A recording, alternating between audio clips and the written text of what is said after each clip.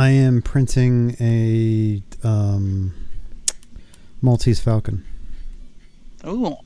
Yeah. That's going to take a while. We'll talk about it. There's Okay. a story behind it. Uh-oh. Dance, monkey, dance.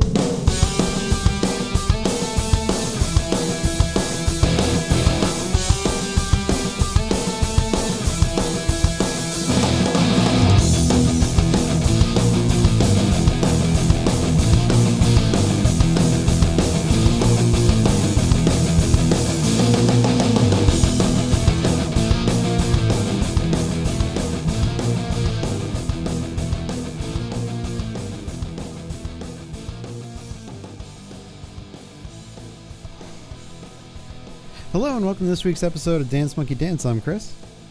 I'm John. How you doing, John?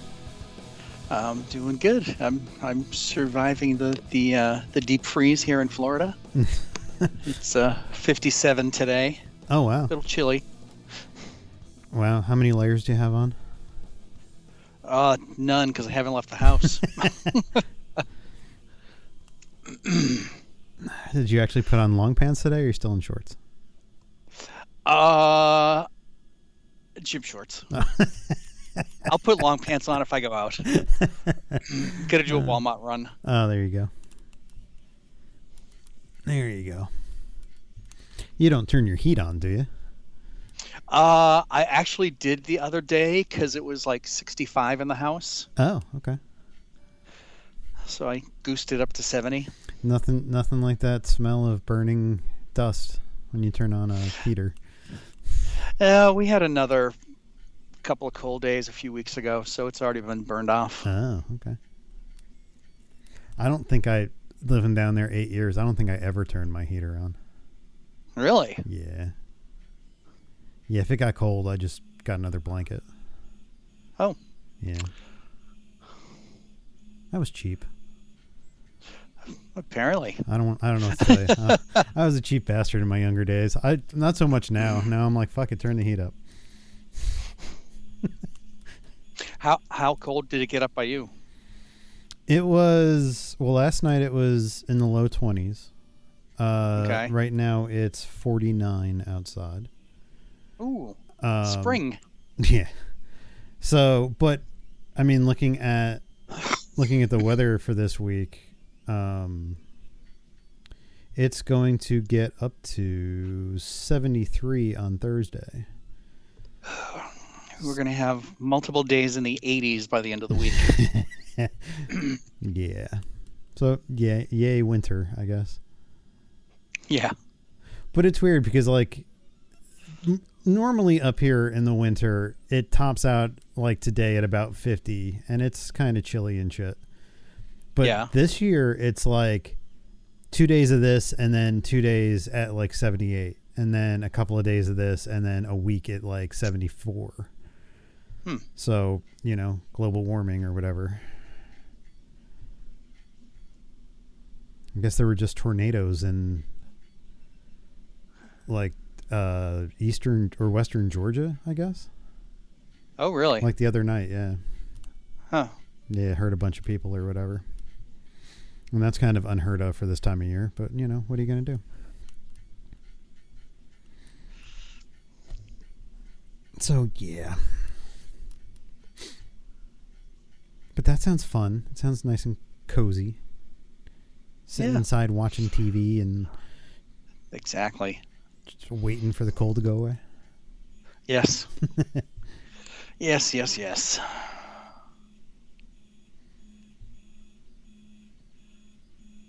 Did you watch the Golden Globes this year? I know there was not a lot of people who did. No, I haven't watched the Golden Globes in probably 20 years. Yeah, do you watch the Oscars? I do watch the Oscars. Okay. Because those are legitimate. You know, I mean, where else are you going to see Will Smith slap somebody? Well, that's true. I will say, I mean, it's nice that they awarded that award to, I'm going to butcher his name, and I apologize, Ki Hugh Kwan. Yes, Short Round. from Indiana Jones. I mean, his acceptance speech was profoundly heartfelt. Yes. And it was like, that's what this is about, is showing these people recognition. And I don't know if you saw Everything Everywhere All at Once, but I still have not. It is a very good film, and he is a standout in it, as is Michelle Yeoh, who was recognized in the Golden Globes as well. Oh. She won Best Actress in a Musical or Comedy Motion Picture. I don't really think that Everywhere, Everything All at Once it's not a musical, and I don't really think it's a comedy. But I mean, there have been years in the Golden Globes where, like, The Martian has won for Best Comedy. So, yeah. Well, the Golden Globes are a joke. Yeah. I mean, we've talked about this years ago, but yeah, it's whoever the Hollywood Foreign Press wants to hang out with. Exactly. Yeah. Exactly. So, did you watch it? Or did you just see the clip? I watched a couple of clips. You know, I know that there has been some tension between, like, Brendan Fraser and the Hollywood Foreign Press. And well, because one of them molested him. Yes. When he was a young actor. And so, look, lo and behold, he didn't win. And so it should just be this thing of, like, people need to look at the Golden Globes and be like, I mean, and it was on like a Tuesday this year. Well, because nobody was going to air it. Yeah. So normally it's on a Sunday. Normally it's, you know, kind of like in prime time. And like, I literally did not know this had happened until the day after. And I was like, holy shit. Okay. But yeah, I mean, it's nice that Pinocchio won. Well, the Guillermo del Toro Pinocchio won. Right. Being that there were 3 last year. Have you seen all 3? Did you see the Pauly Shore one? No. Yeah, Pauly Shore did a Pinocchio film. An animated Pinocchio. Jesus. Oh. And his voiceover is the worst thing you've ever heard. Does it sound like him? Yes. Okay. Yes. And there are times when he's doing the Pauly Shore voice and times when he's trying to do like almost like an English accent. And so, like, there's this one scene, and I think it's in the trailer, where he's talking to somebody, and for this Pinocchio movie, Pinocchio doesn't look like a wooden boy. He just looks like a dude. It looks like a 3D model that they had sitting around that they said, okay, he's Pinocchio. And so he says in the clip, he's like, come on, we're going on a grand adventure. And then he like skips away and he's going skidee, skada, skidee. And I'm like, what the fuck is this? And yeah. Did you watch the whole thing? No, I saw. Oh, okay. There's a show on Saturdays on YouTube called Artists React. And sometimes it's CG artists, sometimes it's animators, sometimes it's stunt people. And they did a thing on all 3 Pinocchios. And so they show clips from it on that. And they were ripping it apart. Which is how I saw it. But they point out things like in the big budget Disney version of Pinocchio that during the whale scene, if you really pay attention to what's going on with Geppetto, Geppetto has waves washed over him, but he's not getting wet because it's CG water. Okay. And so, like, you know, it's this big budget film, you know, produced on a grand scale, and they do things like Pinocchio is pushing the boat and the boat is like ripping through the water. And Jiminy Cricket is barely able to hold on and his legs are like flapping in the air, and it cuts to Geppetto, whose hair is kind of like there's a light breeze going through it. And it's like, how did you not see this? Or did you just not care? And I'm sure they don't care. Because was this no? It was a cash grab. Because this was straight to Disney Plus, right? Yeah. Yeah. They just happened to get Tom Hanks. Poor Tom Hanks. I mean, Disney's kind of under fire for visual effects anyway. They are. Yeah. Let me see if I can pull this up real quick. There is no. That's not the one I want to go to. That's not the one I want to go to. Holy shit.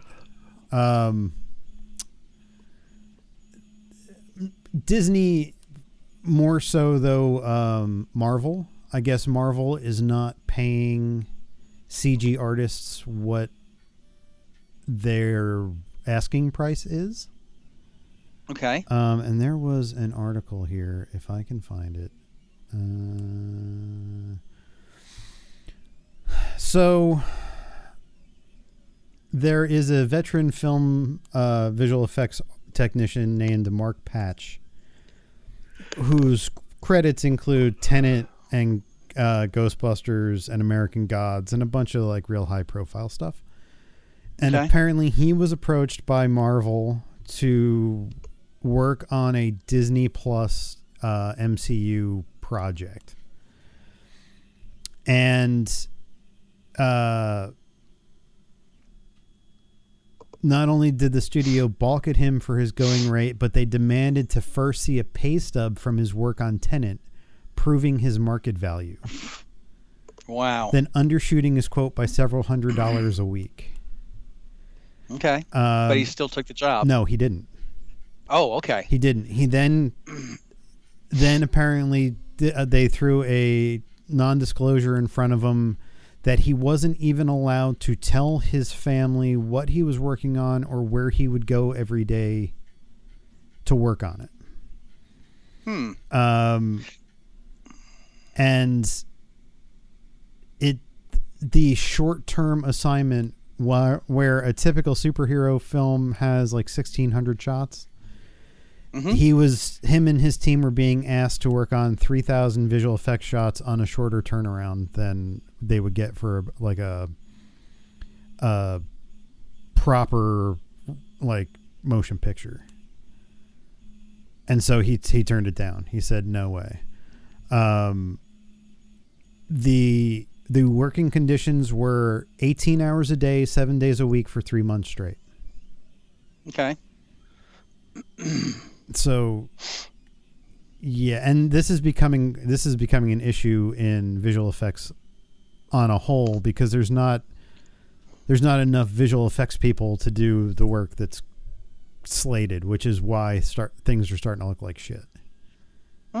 Okay. Yeah. So like when you see a Marvel show or you see like the creature in Wednesday, the Hyde that looks like a video game character, that's why, because they don't have the time. There's 3,000 effect shots to do. There's a growing number of what they're calling pixel fucking going on. Which is basically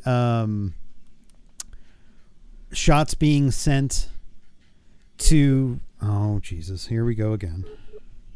Now where did he go? Oh, you're back. Okay. I didn't go anywhere. Yeah. Well, apparently I went for a ride. But they're doing this thing where they'll complete a shot, and instead of the visual effects supervisor saying that's good, move on to the next one, it's got to go through a committee. And so they're never getting done with the work because somebody up the chain, 10 people say it's great, the 11th person says I want this done this way, and they have to go back and do it. And they're not getting paid any extra. They're having to do it for whatever they bid for the job. Okay. So it's starting to get a little out of hand, and now there's a lot of talk of unionizing those people so that big corporations can't take advantage of them anymore. I guess IATSE is going to form a VFX arm that's going to like try to do watchdog stuff for the workers. That sounds weird. I mean, 18 hours a day, 7 days a week, that's a lot. No, I mean IATSE doing it. Oh, I mean, that's I mean, I could see if it was more the Producers Guild or, somebody connected to movies. Although I guess IATSE does a lot of movie stuff, but it's usually the practical stuff. Well, maybe they're seeing You that, know, that they can lighting go after more. grips and props and. I mean, Good for them. there is an animation guild that, I'm sure will help. But, who knows what because there is a difference between being an animator and being like CG lighting or hard edge modeler, or, there's so many different disciplines in VFX. Right. That maybe the animation guild doesn't cover them all. Oh. And they figure IATSE, if they do it through a VFX arm, could be like, well, lighting would fall under us, and virtual set building would be under us, and that kind of stuff. Well, good luck. Yeah.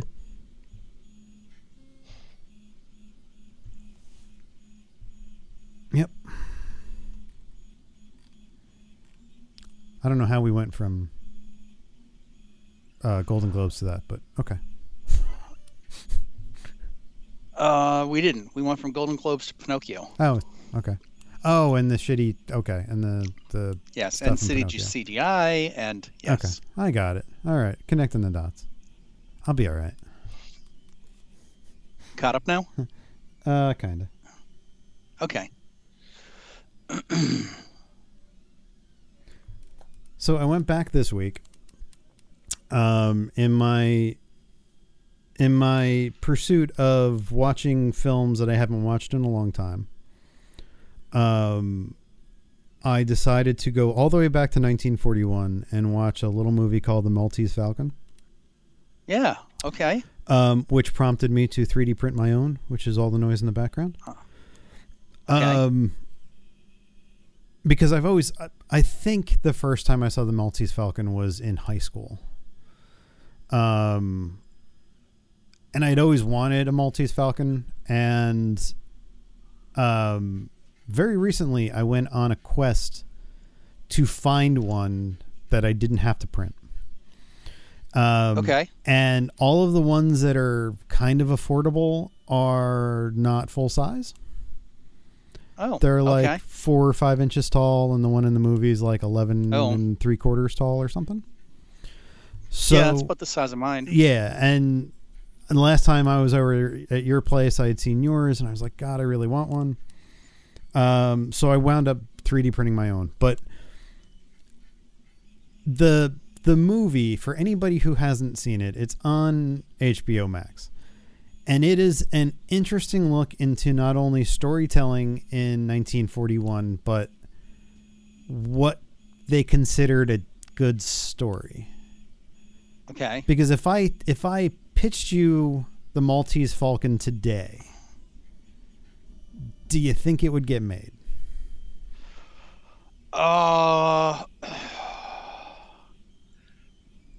Okay, so it's a crime drama Right. about a mysterious artifact. Which does not show mysterious, up until right. 90% into the movie. Well, that's because it's the MacGuffin. Well, and I understand that. But to paint the picture, like, so Sam Spade is this detective, and he happens to have a partner. And Sam Spade goes into work, and a mysterious woman shows up with a story about a missing sister. And she wants Sam Spade and his partner to track him down, and the partner is kind of attracted to her and is like, I'll do it. Just give us the money and we'll go track him down or whatever. And then the partner dies. And Sam Spade, his reaction is not, I lost my partner. It's not, I'm grieving because, like, we're man down or whatever. He literally walks up to his receptionist and says, get his desk out of my office and change all the signs on the building. And that's as far as it goes, is like grieving for his partner. And then the other part of it is he needs to have his partner's wife kept away from him because apparently he's been fucking her. And now that the partner's dead, he doesn't want anything to do with her. And I was like, this would not fly today. And I know that like that's the way shit was back then. But like Humphrey Bogart spends the entire movie like not really looking for the Maltese Falcon because it gets delivered to him. He spends the entire movie going back and forth between bad guys trying to negotiate for more money on who he's going to give it to when he finally looks for it. Right. And then it just kind of falls into his lap, and then it's a fake, and then all kinds of shit breaks off, and then he decides that he's going to do the right thing. But it's just a weird, like, look at, like, what was constituted as a good story back then, because, like, the Maltese Falcon is kind of like a classic. Right. So it's just one of those things that, like, when you look back at filmmaking of that time, what the story is considered would be like, okay, that's a little weird.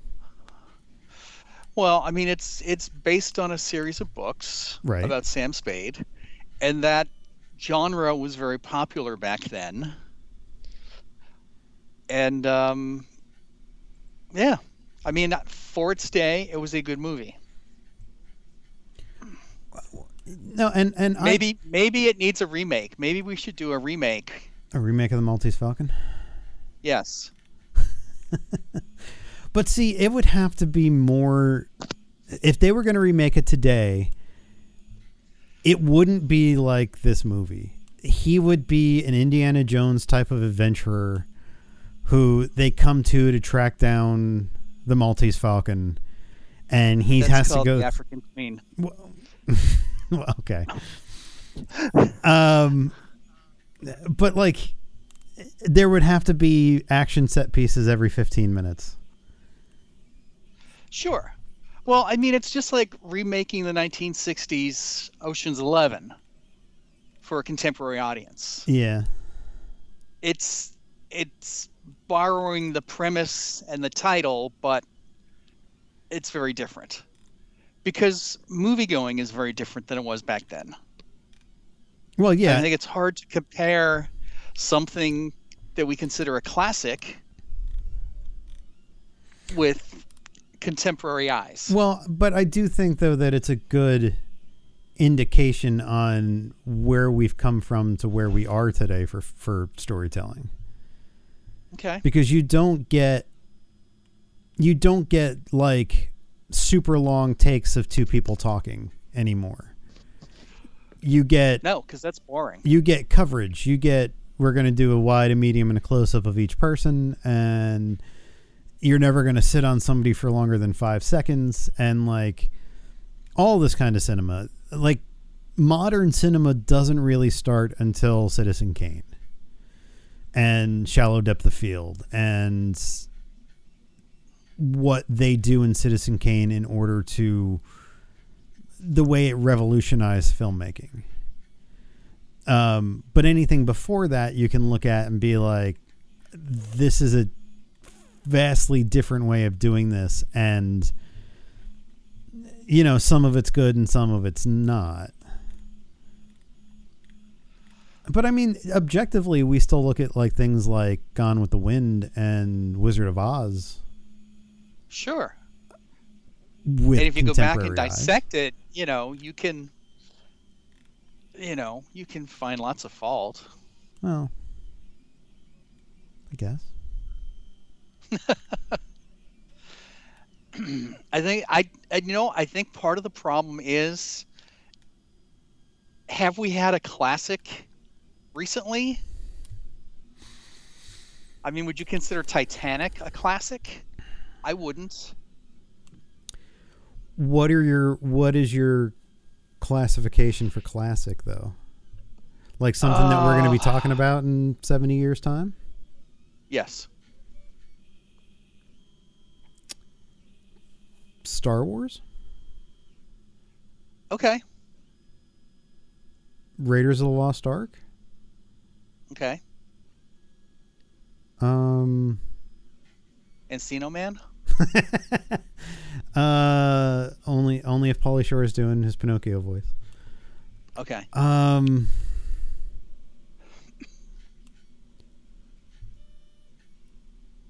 don't know. Besides, and that's probably personal preference. But like when I think about movies that gripped society at the time, I remember going to see Raiders of the Lost Ark in the theater when it came out, and the theater erupting in applause at the end. And like, I can't really say that I've ever seen that since. So I don't know. I mean, there's movies that I think will stay with me for the rest of my life as far as like my reaction to it and rewatchability and things like that. But I don't think that there's anything that I would consider a classic that other people would consider a classic as well. Okay.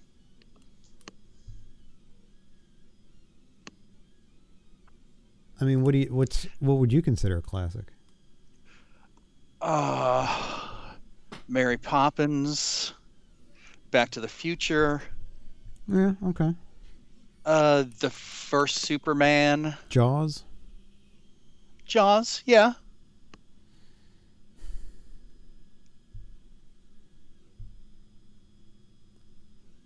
Yeah, but see, I wouldn't consider Avatar a classic. No, I would. But I would consider Public Enemy with Jimmy Cagney as a classic, and that would not stand on its own today. Right. I mean, I think movies now, even like the original Jurassic Park, were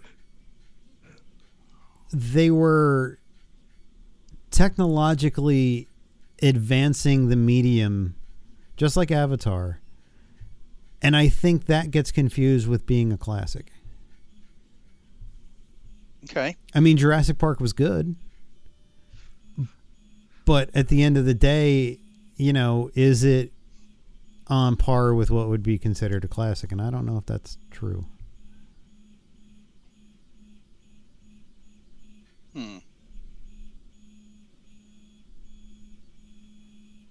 I mean, even within the sci-fi genre, I think, while I think of Empire Strikes Back as a better film than the first Star Wars, right? I think Star Wars is more of a classic as opposed to its sequel. Well, are sequels classics? I don't know. I mean, you wouldn't call Temple of Doom a classic, would you? No. But what about Last Crusade? No, I wouldn't. I wouldn't. Nope. Okay. Because I think Raiders is the more standout film. Okay.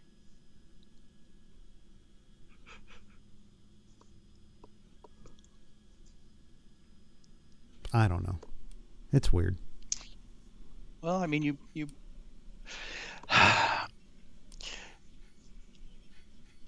is a classic something that is consistently referenced in pop culture? Star Wars, Wizard of Oz, Jaws, things that you constantly, you know, I mean, Casablanca. Right. You know, Maltese Falcon. It's the stuff that dreams are made of. Right. What about Top Gun? Is Top Gun a classic?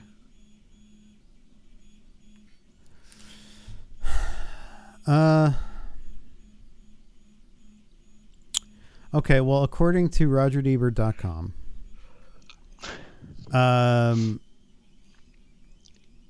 there is now what's thought of being the definition of classic gets broken down into different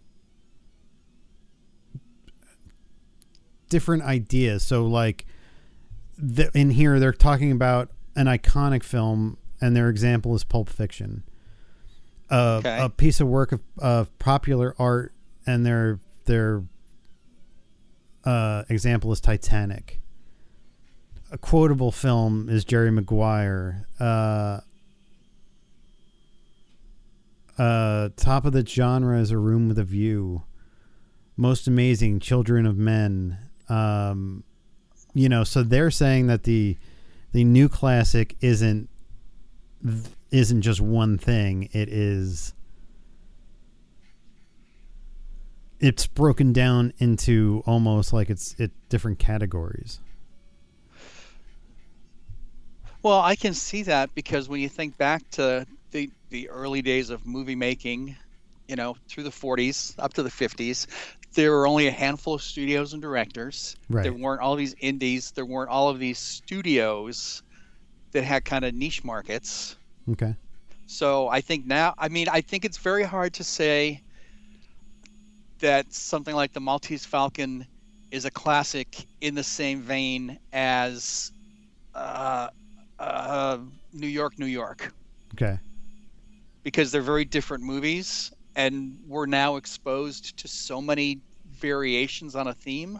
Right. And the going down in the article, it also talks about knowing classics the moment that they saw No Country for Old Men, Brokeback Mountain, Chinatown. Then having something called mainstream classics, which is like Taxi Driver, and This Is Spinal Tap, and Dazed and Confused, and The Big Lebowski. And like some of those fall more into like the quotable movies than like, iconic. And some of those are iconic. So like,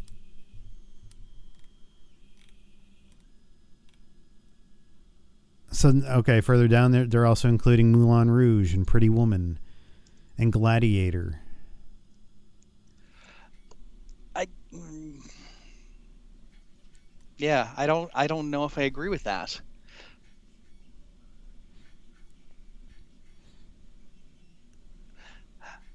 I don't know. Maybe I'm hung up on the fact that, like, when you say classic, we are talking old Hollywood.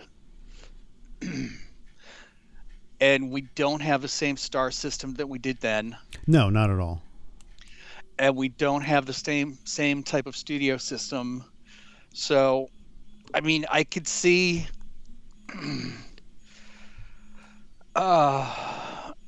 something like Gone with the Wind.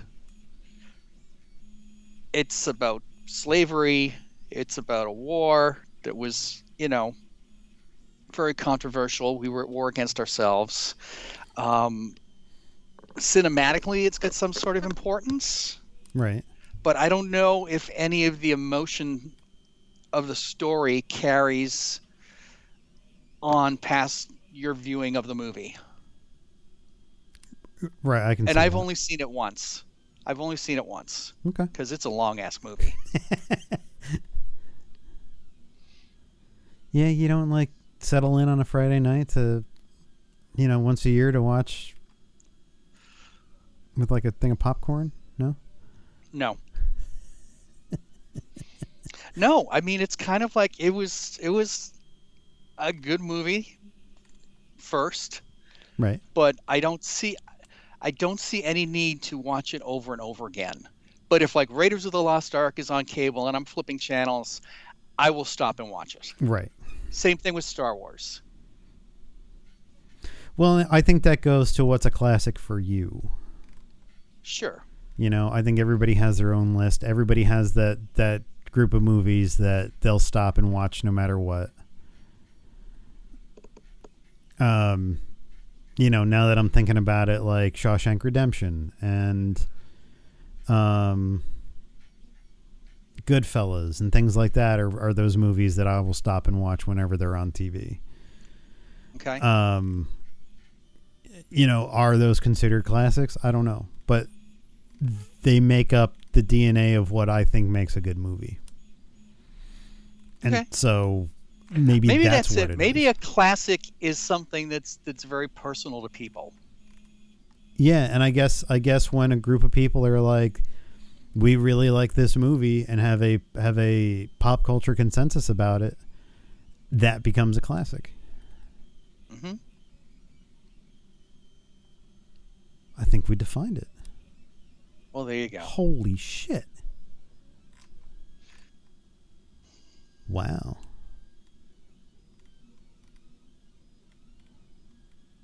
So it's talking about something that's not going to be a classic. Okay. Did you watch the finale of Willow? I did. And what do you think? Willow is still a jerk. Yep. I mean, he does end up joining them at the end, but there's still not a lot of reason to like him as a character.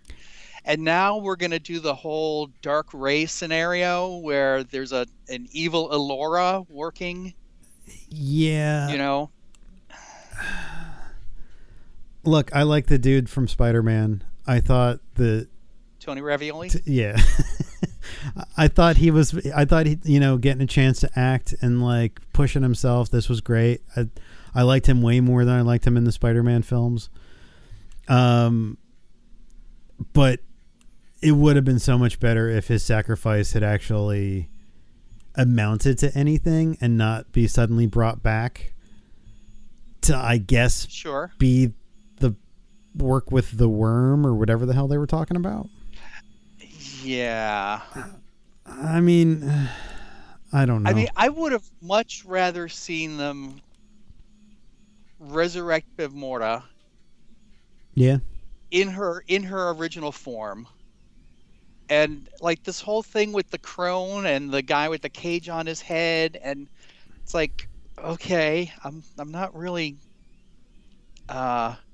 invested in this that much. I mean, because they never really fought them. Like No. if they had been constantly running from those guys and like they were kicking their ass at every turn and like they were like, I don't know how we're going to get out of this. And then Elora's got to summon the magic deep down in order to defeat everybody. Like that probably would have been a better take on whatever the fuck Yeah. this was. It felt like they were trying to move the plot along so quickly, but at the sacrifice of characters. Yeah. Like, what's his name? Boromir, that's it. Mm-hmm.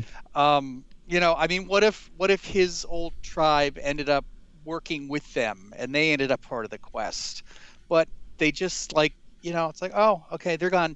Now we're in the Shattered Sea, and that's a totally different location and totally different place to be. And it's like, but in 8 episodes, you didn't give us the opportunity to love any of these characters. Right. All you did was make them seem all like assholes. Yeah. At every turn. There was nobody where I was like, I'm kind of rooting for you. Not even Elora Danan. No.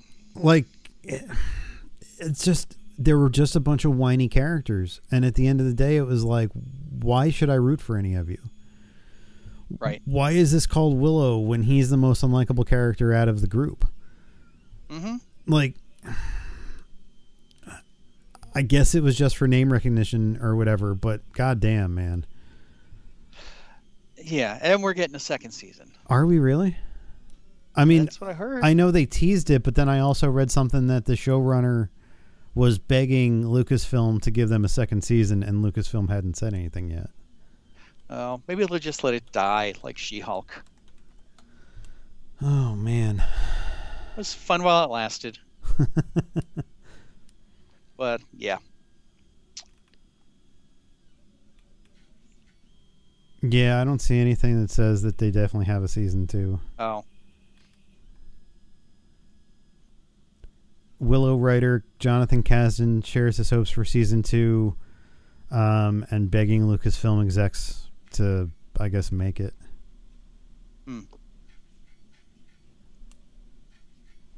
I mean, they only did this to themselves. Yeah. I mean, all the weird choices that they made. Well, and the music. It's The like, music. why did it end with Money for Nothing by Dire Straits? I pointed that out. I was like, there's some real questionable lyrics in that song. Yeah. And we're using that as the outro to Willow, which makes no sense in a fantasy environment. I mean, none of the music made sense No. in a fantasy environment. And it was like, okay, we're going to do Black Hole Sun by Soundgarden or Enter Sandman by Metallica. And we're just going to run with it. And that's going to be the hook. And it's like, that's not what people want. Right. So yeah, I don't get it, man. Yeah, some very weird choices. I mean, I'd like to see Warwick Davis, act and get to do the stuff that he wants to do, but I just don't. I don't know, man.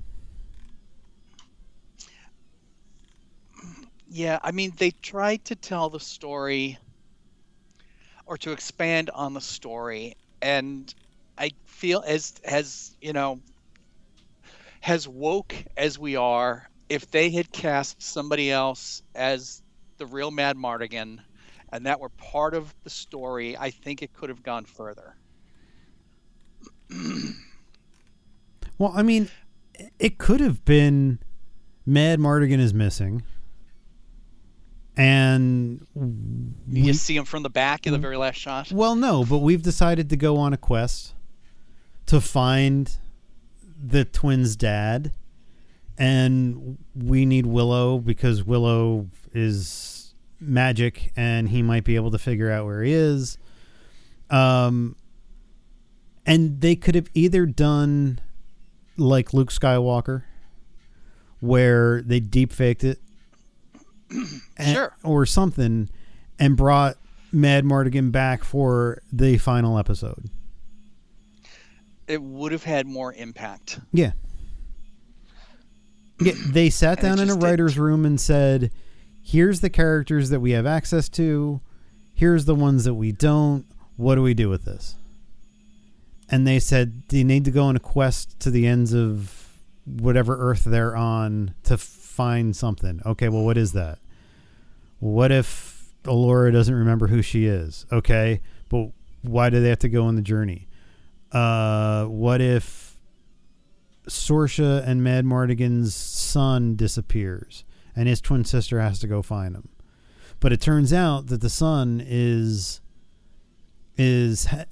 a relationship with the girl that is Allura Dannon that doesn't know she's Allura Dannon. And then she tags along. And then they just rounded out the characters behind that, and it was like, that's not the story that anybody wanted to tell. Right. I mean, there's fan service, and then there's like telling a good story. And they didn't even do fan service well. No. So I don't know. I mean, I kind of am glad that this might only be a one season thing. Yeah. Just let it die and just be like, hey, you tried. Right. You tried. There's going to be more Star Wars stuff for Warwick to be in. Yay.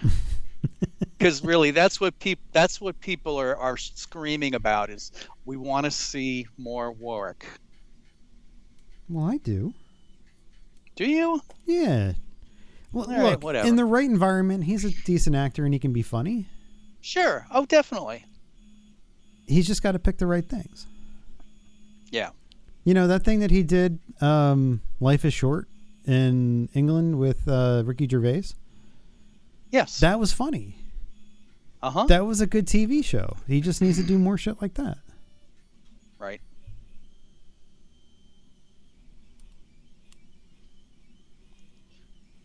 Are you caught up with National Treasure? Yeah.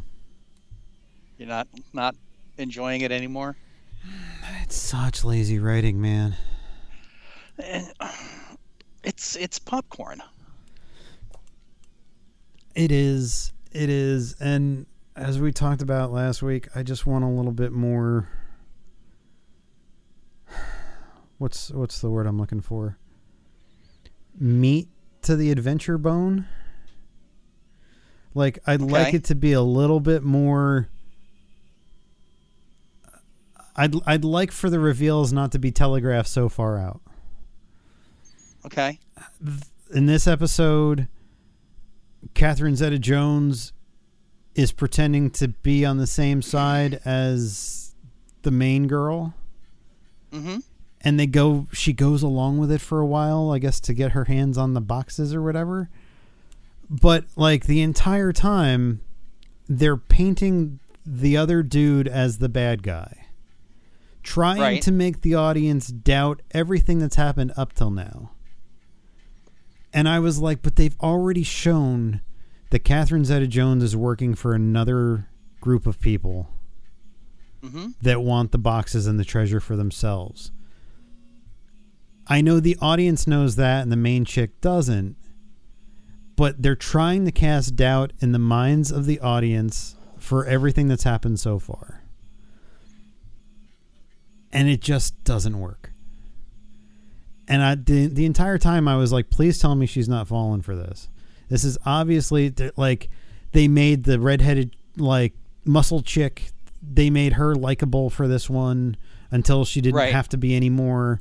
Like, you know, they're on the plane and they're all getting along and they're all solving clues and it all seems like one big happy family. And it's like, this is not the way this is going to turn out. And they telegraphed this fucking weeks ago. And so, like, there's just no weight to it. And I don't know, like, for something like National Treasure, where it's supposed to be clues and finding shit, and, like, there's this whole thing about the Alamo and the well at the Alamo, and I was like, we're wasting a whole bunch of time on this. Like, they even go as far as sending the main chick down the well to find the box when she knows it's not there. And I was like, okay, I don't understand what's happening anymore. I don't know. It seems like lazy writing. I would agree with that. I mean, I'm enjoying it. I like the whole stringing these clues together to get to a certain point. But I also feel that it's really not making the most of its two predecessors. No. By trying to do things so differently. No, and when you look at, like, in comparison, the Mysterious Benedict Society had a season 2 recently where there were a bunch of mysteries that needed to be solved, which was just handled so much better. And I think that's my problem. I think because we watched that first and then went to National Treasure, like, there's a stark contrast where it's like, okay, they did it so much better. These people are being lazy with it, and it's hard to sit there and watch and just be like, not pick it apart. So, I don't know. I think that's my problem. Okay.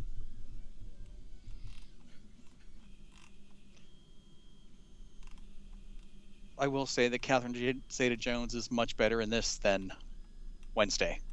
Oh, well, yeah. Yeah, I mean, they're actually giving her something to do. That wouldn't take much. Yeah.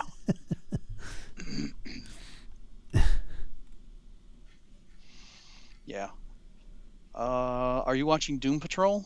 Yes. Are you caught up? Yes. Okay. This is a very interesting season. Yeah. It's got these, like, centerpiece episodes that are kind of odd. You know, the whole one where Rita is sucked into her movies, and the drag queens in the trailer park. Yeah, I mean, one of the things that I like about Doom Patrol is they are not afraid to lean into the wacky shit from comic books. They are just like, we're going to have a dance number with dancing and singing asses. we're gonna do we're gonna do this whole thing about Danny the ambulance, and Danny the ambulance turns into the weird drag park and stuff like that, and like they're just leaning into it to get to their story, and I love that about Doom Patrol. Yeah. But yeah, I definitely think that this is a little bit more reaching than they've done in the past. Like, they were trying to do more mainstream stuff in order to keep people interested to get to the wacky stuff. Sure. But they started the season with singing butts. They did.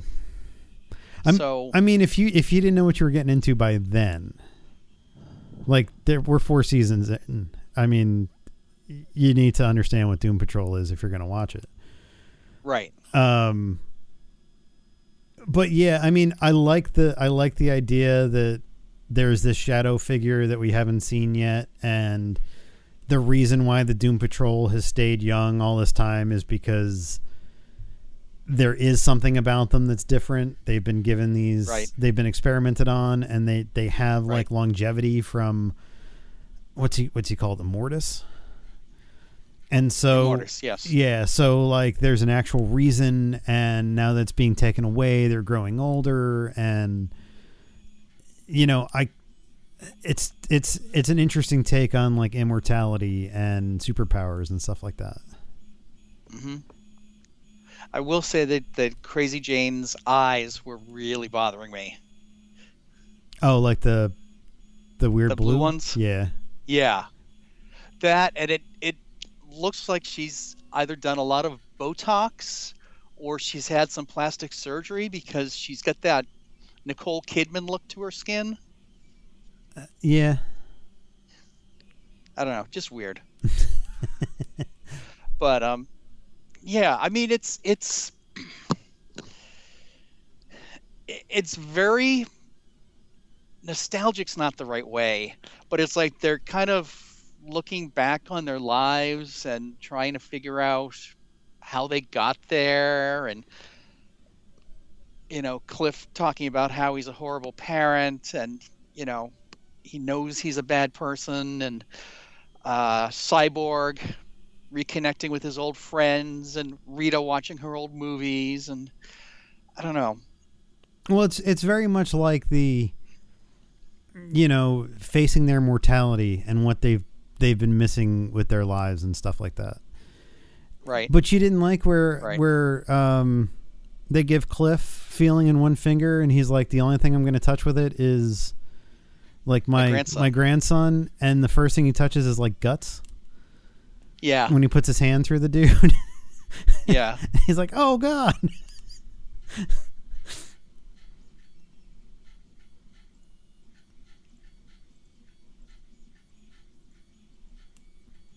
I don't know. I like Brendan Fraser in that. I do too.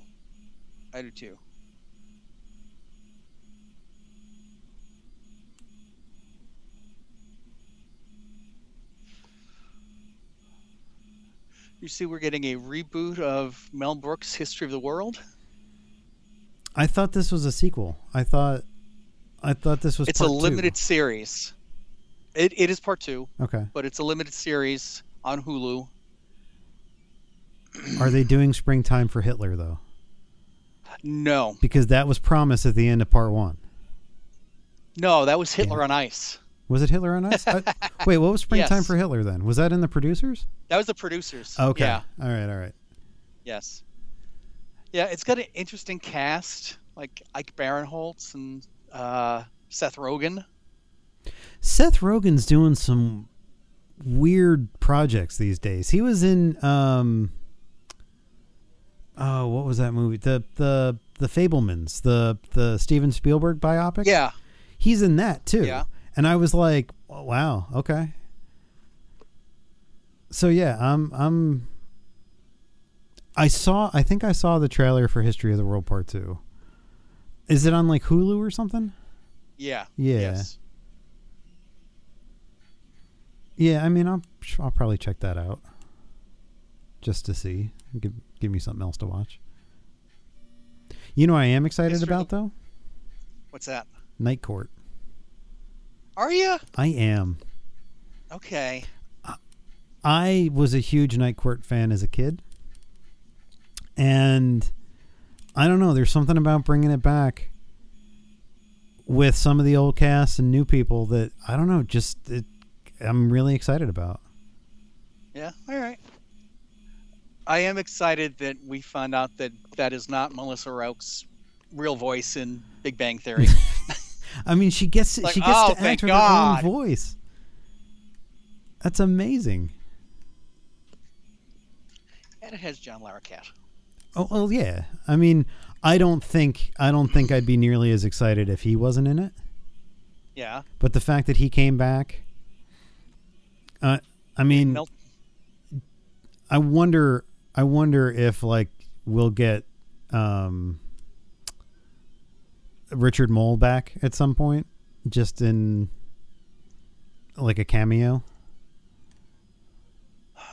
I don't know. Is he still alive? I thought he was.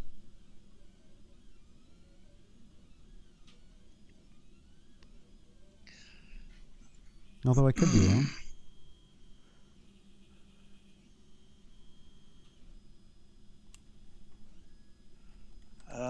Is Marky Post dead? Yes, she died. Mary Lou Henner's the other one. Mary Lou Henner wasn't in Night Court? No, but I confuse Mary Lou Henner and Marky Post. Okay. He's still Richard alive, Mall but would he's be 80. 81. Yeah. Yeah. Well, and Mac was no, he's still dead around. too. Oh, he did? Yeah, he died. Because he was on Mom, so must be fairly recently. Charles Robinson died in July of 2021. Oh, just last year. Yeah. So, but I think Marsha Warfield. She's 68. Yeah. So she could come back as Roz. She could. I think her last on-screen role was in 1999. Well, she's been doing stand-up. And then she was the narrator for a documentary called Homeless in Hollywood. Oh.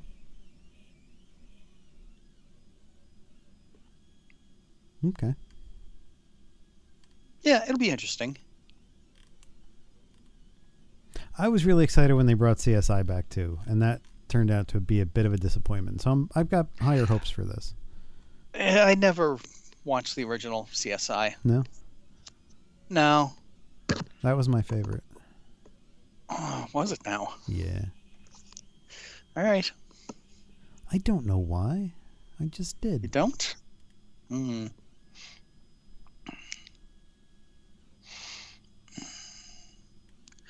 You know what's coming up at South by Southwest? What?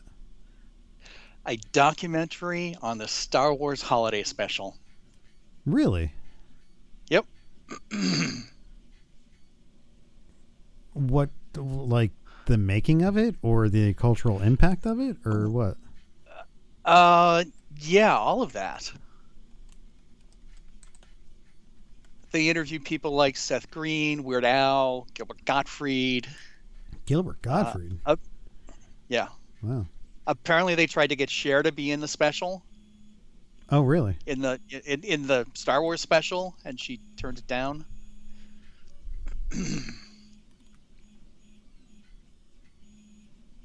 But I'm very interested to see what this is about. Let's see. A Disturbance in the Force is what it's called. It's set to make its premiere at South by Southwest. It's currently unknown if the documentary will make its premiere and then be made available widely, or if it'll play the festival circuit. At some point, it's going to be available. Oh yeah, yeah. I mean, they'll throw that on something.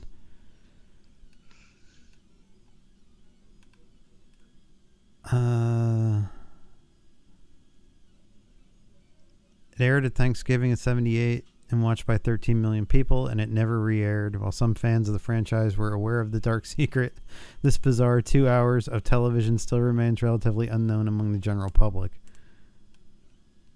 Talent featured in the documentary includes Seth Green, Weird Al Yankovic, Taram Killam, Gilbert Gottfried, Bonnie Burton, Paul Scheer, Bruce Valanche, Lenny Rips, Donny Osmond, and Mickey Herman. All-star cast. Yeah.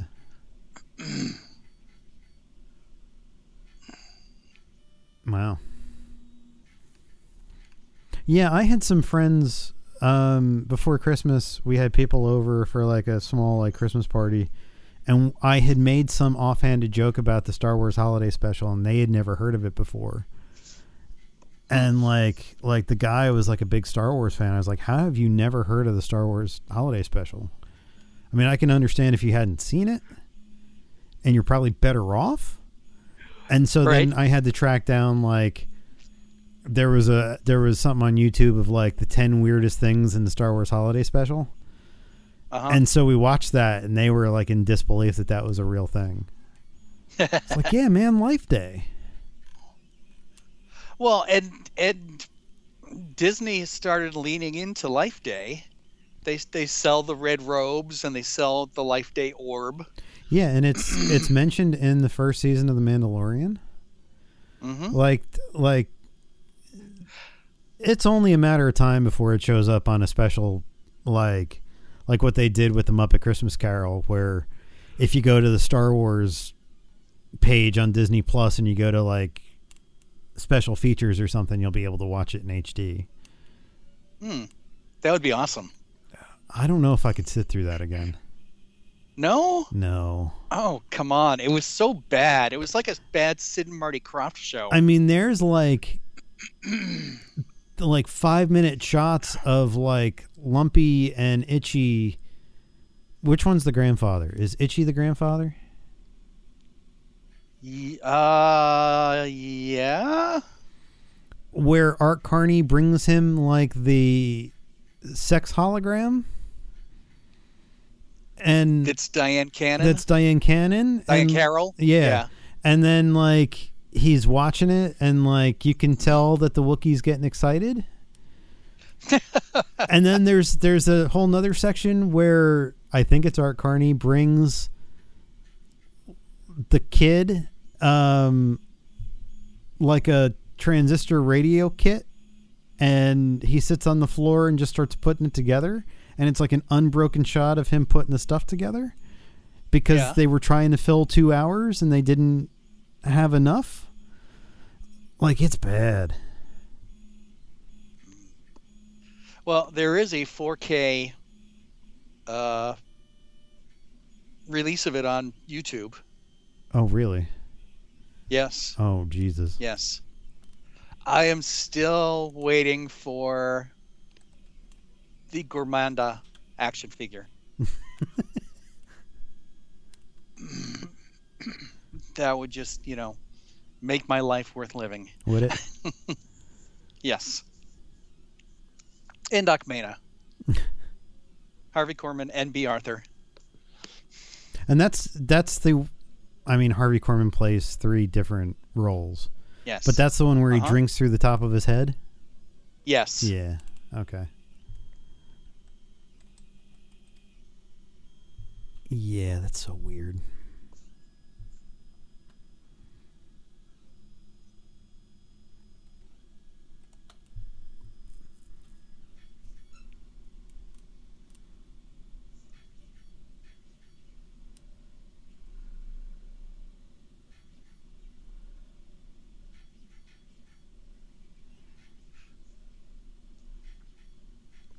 Yeah, I mean, for anybody who hasn't seen it, you can go on YouTube and look it up, but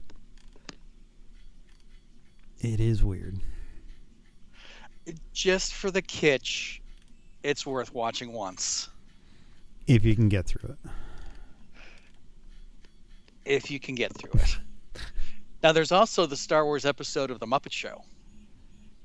Yes. Which is pretty damn good. Well, because it's the Muppets. Yeah. I mean, how do you go wrong with the Muppets? Well, never mind. Well, I have gone wrong with the Muppets. Yes. Never mind. But that was back when, like, Jim Henson actually ran the Muppets. Mm-hmm. Wasn't a weird Disney thing.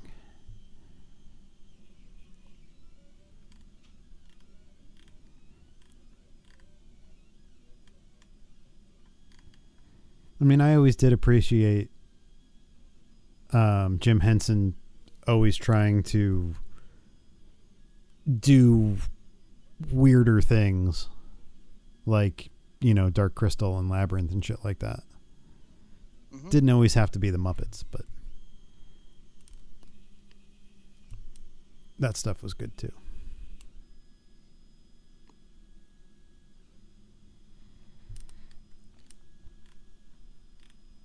So do you think next year for Christmas we should do like a live,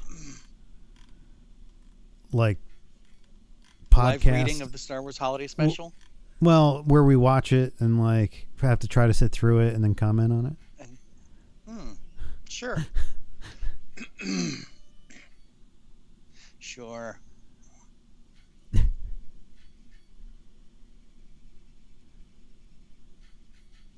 don't know.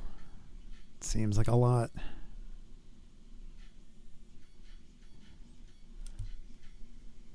I have faith in you. Really? That's all I'm saying. Yes. Okay. Yes. I have faith that you can make it through.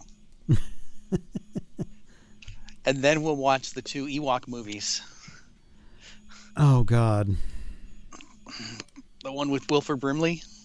Yeah. What's it? It's Battle for Endor and Caravan of Courage. Caravan of Courage. Yeah. Mm-hmm.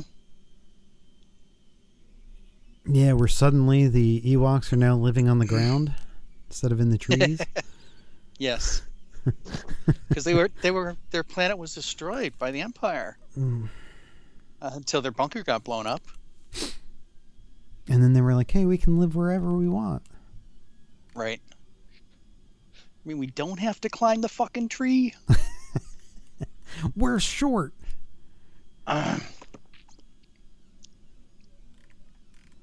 Oh, that's funny.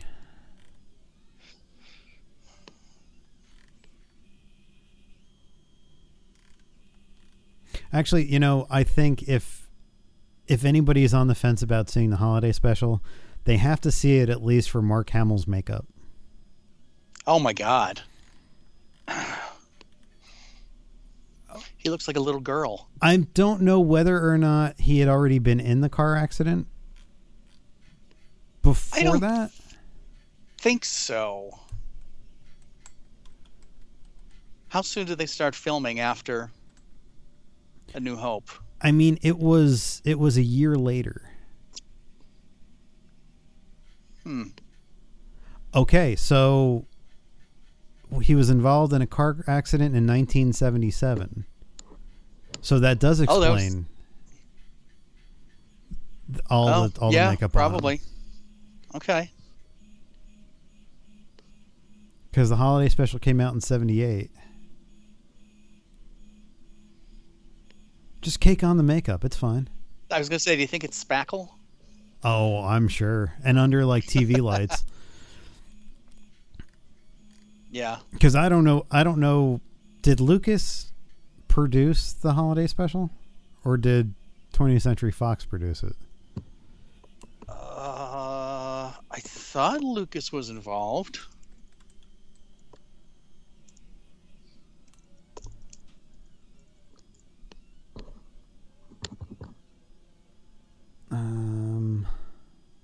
Let's see, Wikipedia.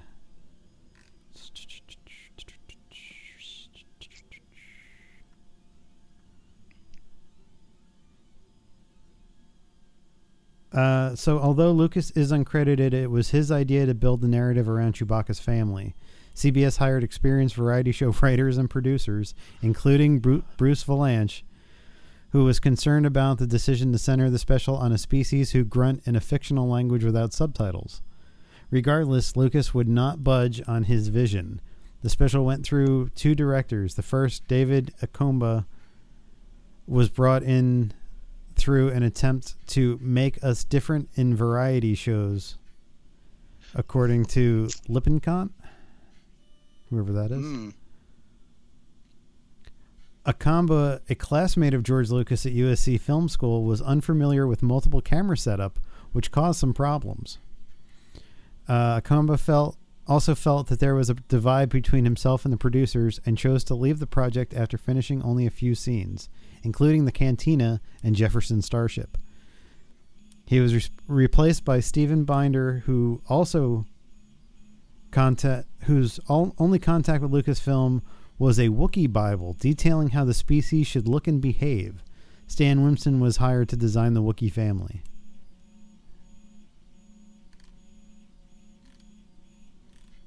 So it sounds like they kind of took it out of Lucas's hands. And said, we'll do this, don't worry about it.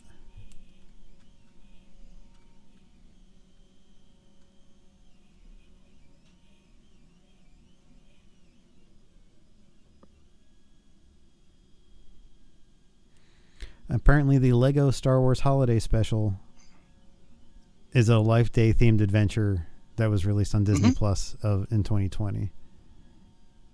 Yes. But the one good thing to come out of the holiday special... Carrie Fisher singing? For no reason? Boba Fett. Well, Boba Fett, yeah. I'm surprised they haven't just remastered that cartoon. It's so weird available. Looking, though. Well, it was Filmation. Yeah, but It was still. 1978.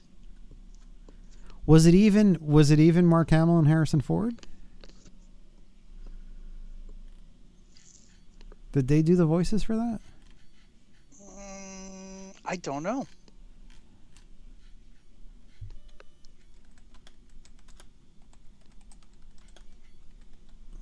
Holiday special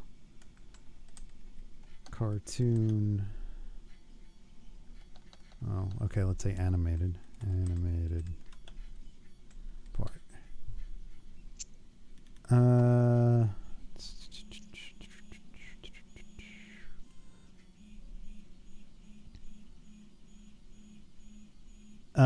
The animated section was written by Lucas and produced by Toronto animation firm Nelvana Limited, which later produced Droids and Ewoks, 2 Saturday morning series based on the franchise. But I can't find anything about the voices.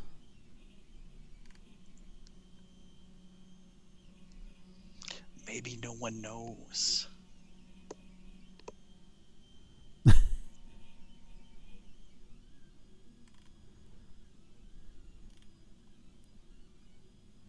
Well, okay, here's an interesting article from March 16th of 2021. Hidden in a list of upcoming editions for April, Disney has confirmed that the story of the Faithful Wookiee, which is the animated section, will be part of a swath of Star Wars additions to its streaming service. You might not be familiar with the name, but you'll likely know its origins. The animated segment from the 1978 disaster that is the Star Wars Holiday Special. The short, watched by Chewbacca's son Lumpawaro as he waits for his father to come home for the Wookiee holiday Life Day, marks the debut of Boba Fett. So the question is it on Disney Plus? Disney Plus? Come on. I mean, I guess it would be under Wookiee, right? It's there. Really? It's vintage Star Wars, the story of the faithful Wookiee. It's 9 minutes long. After Luke and Han succumb to a suspicious sleeping virus, Chewbacca hunts a cure with the help of an unlikely ally, the bounty hunter Boba Fett. So it is alongside the Clone Wars 2D microseries, Ewoks, Droids, Ewoks the Battle for Endor, Caravan of Courage. Well, there you have it. So it is on...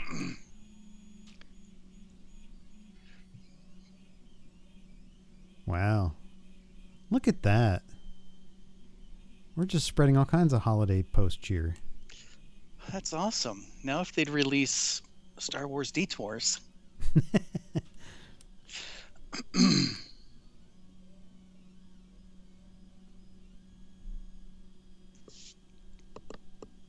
Well, isn't that special? Yes, I would like to see the documentary for the holiday special. Yes. It'd be interesting. When is South by Southwest? March. March? Mm-hmm.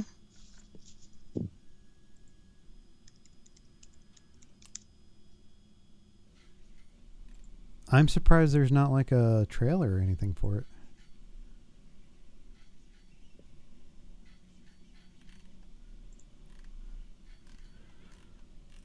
Maybe soon. I mean, the poster is very 1978. Yes.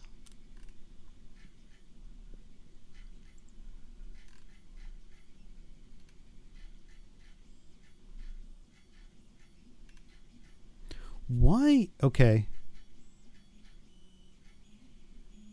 Why is on the poster, is there a dude in a jacket and tie? Am I forgetting part of the holiday special?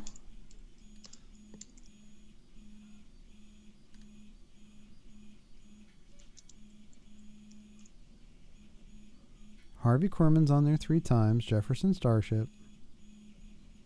B. Arthur.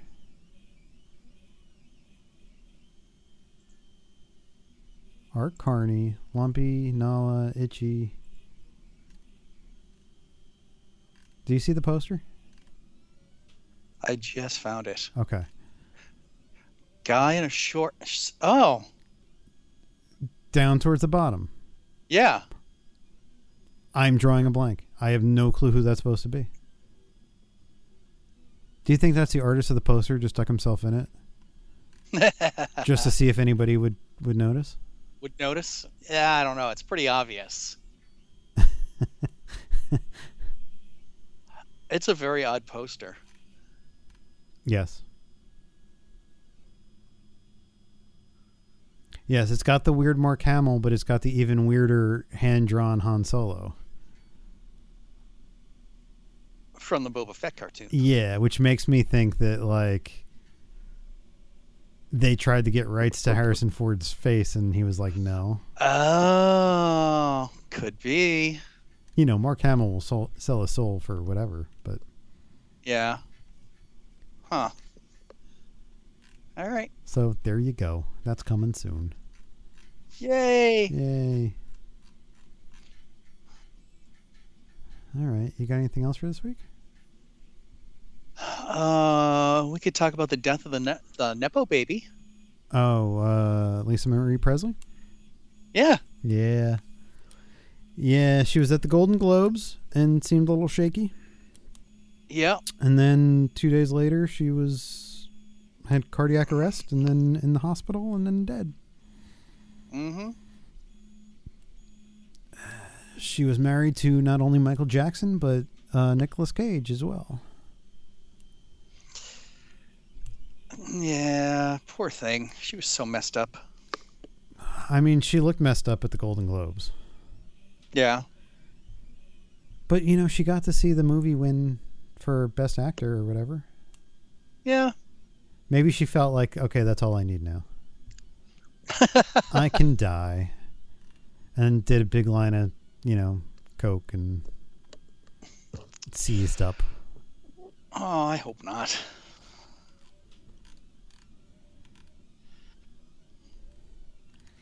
She was the one that took Oprah into the special room at Graceland. Ooh, the Boom Boom Room? the where they keep all of the private stash.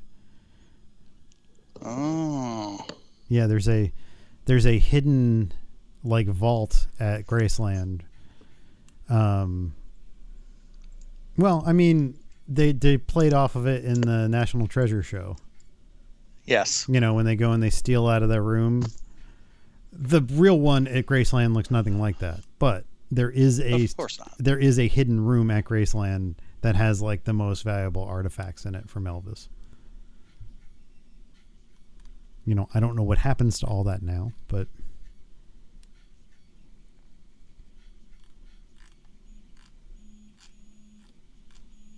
maybe her stuff gets added to the collection. Ooh. Do you think she gets buried at Graceland next to her dad? She gets buried next to her son, Oh, her son's dead? who committed suicide a couple years ago. Oh, I did not know that. Lisa Marie referred to it as the pool room. Oh. Okay. That's interesting.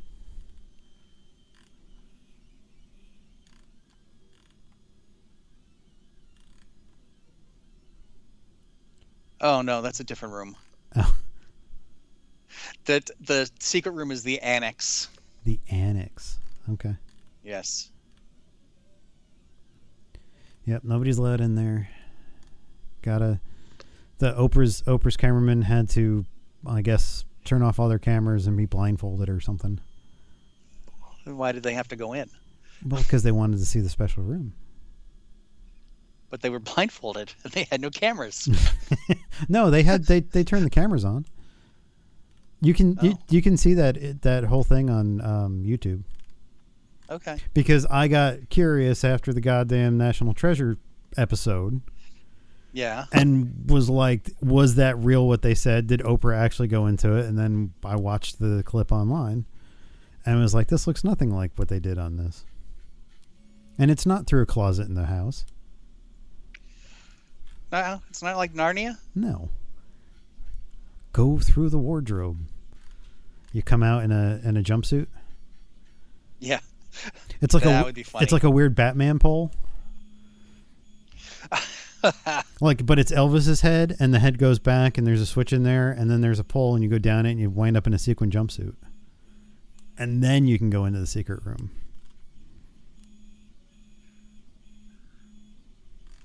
That's a show. We could do that show. Going into the secret room. Yes. We should go on location to Graceland and try to break in using what we learned from National Treasure. It's got to be around here somewhere. Just start like breaking out like into walls and shit. Yeah. What are you doing? Looking for the secret room?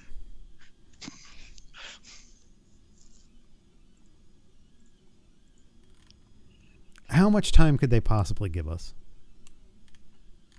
Who they? The police. When we get arrested. Sure.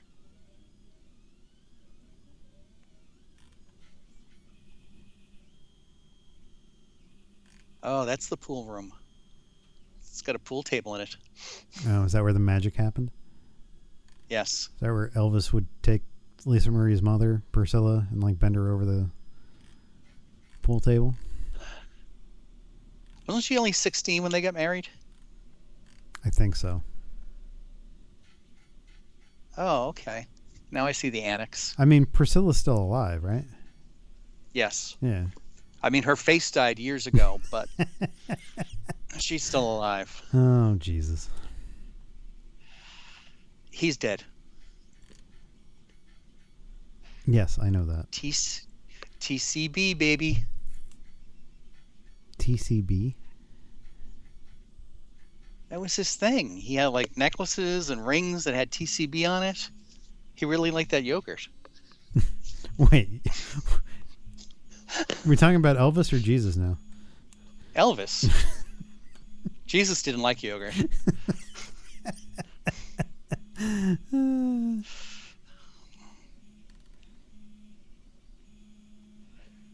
Well, what did TCB stand for? Taking care of business? Taking care of business. Okay. Uh-huh. All right. The country's best.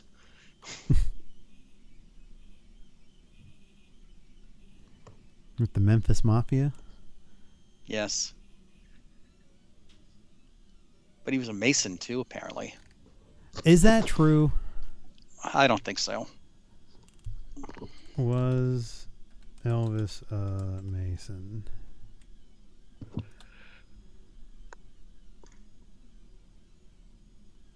Let's see.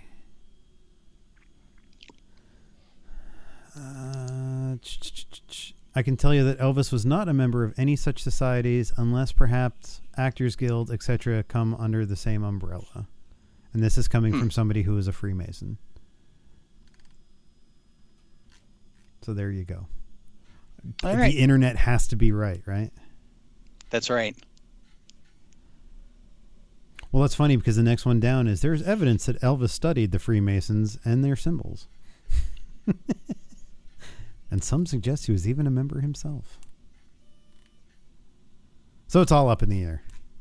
It might be true. It might be all bullshit. Right. Who knows?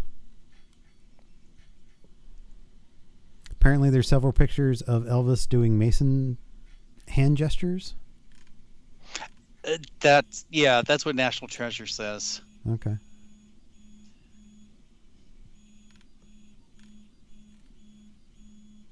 And then the Illuminati made him famous. Yes. And they killed him. So after Lisa Marie died, my daughter made a comment about, well, she died the same way that Elvis died. And I said, do you know how Elvis died? And she said, no. And I said, well, where did you read that? And she said, somewhere online. I said, so I had to explain to her how Elvis died. Fucking being a parent, man, I tell you. Well, I mean, technically they both died of heart attacks. Yeah, but he was like bearing down. Well, yeah. Because he couldn't shit. And that gave him a heart attack. Peanut butter. It was. It was the peanut butter and banana sandwiches, man. That shit will block you up.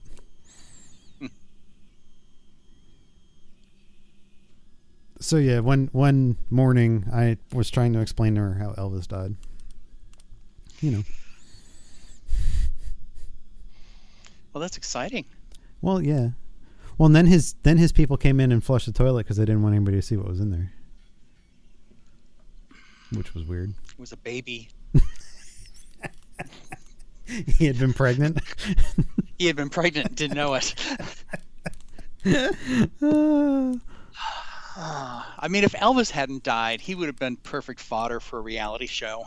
Oh, God, yeah. Yeah, reality TV would have started years earlier. Mm-hmm. And it would have been like following Elvis. Or he would have been one of those acts that you went to see in Vegas. Where by the time it was over, he was, small cafe. Probably actually marrying people somewhere at a chapel. Right. Doing all the shit. Yep. Well, it's a good thing he died when he did. Saved him that indignation. Instead of dying on the toilet. Yes. Oh, man. Poor guy. He wouldn't have went quietly. Apparently he didn't. Well, I mean, after the thump.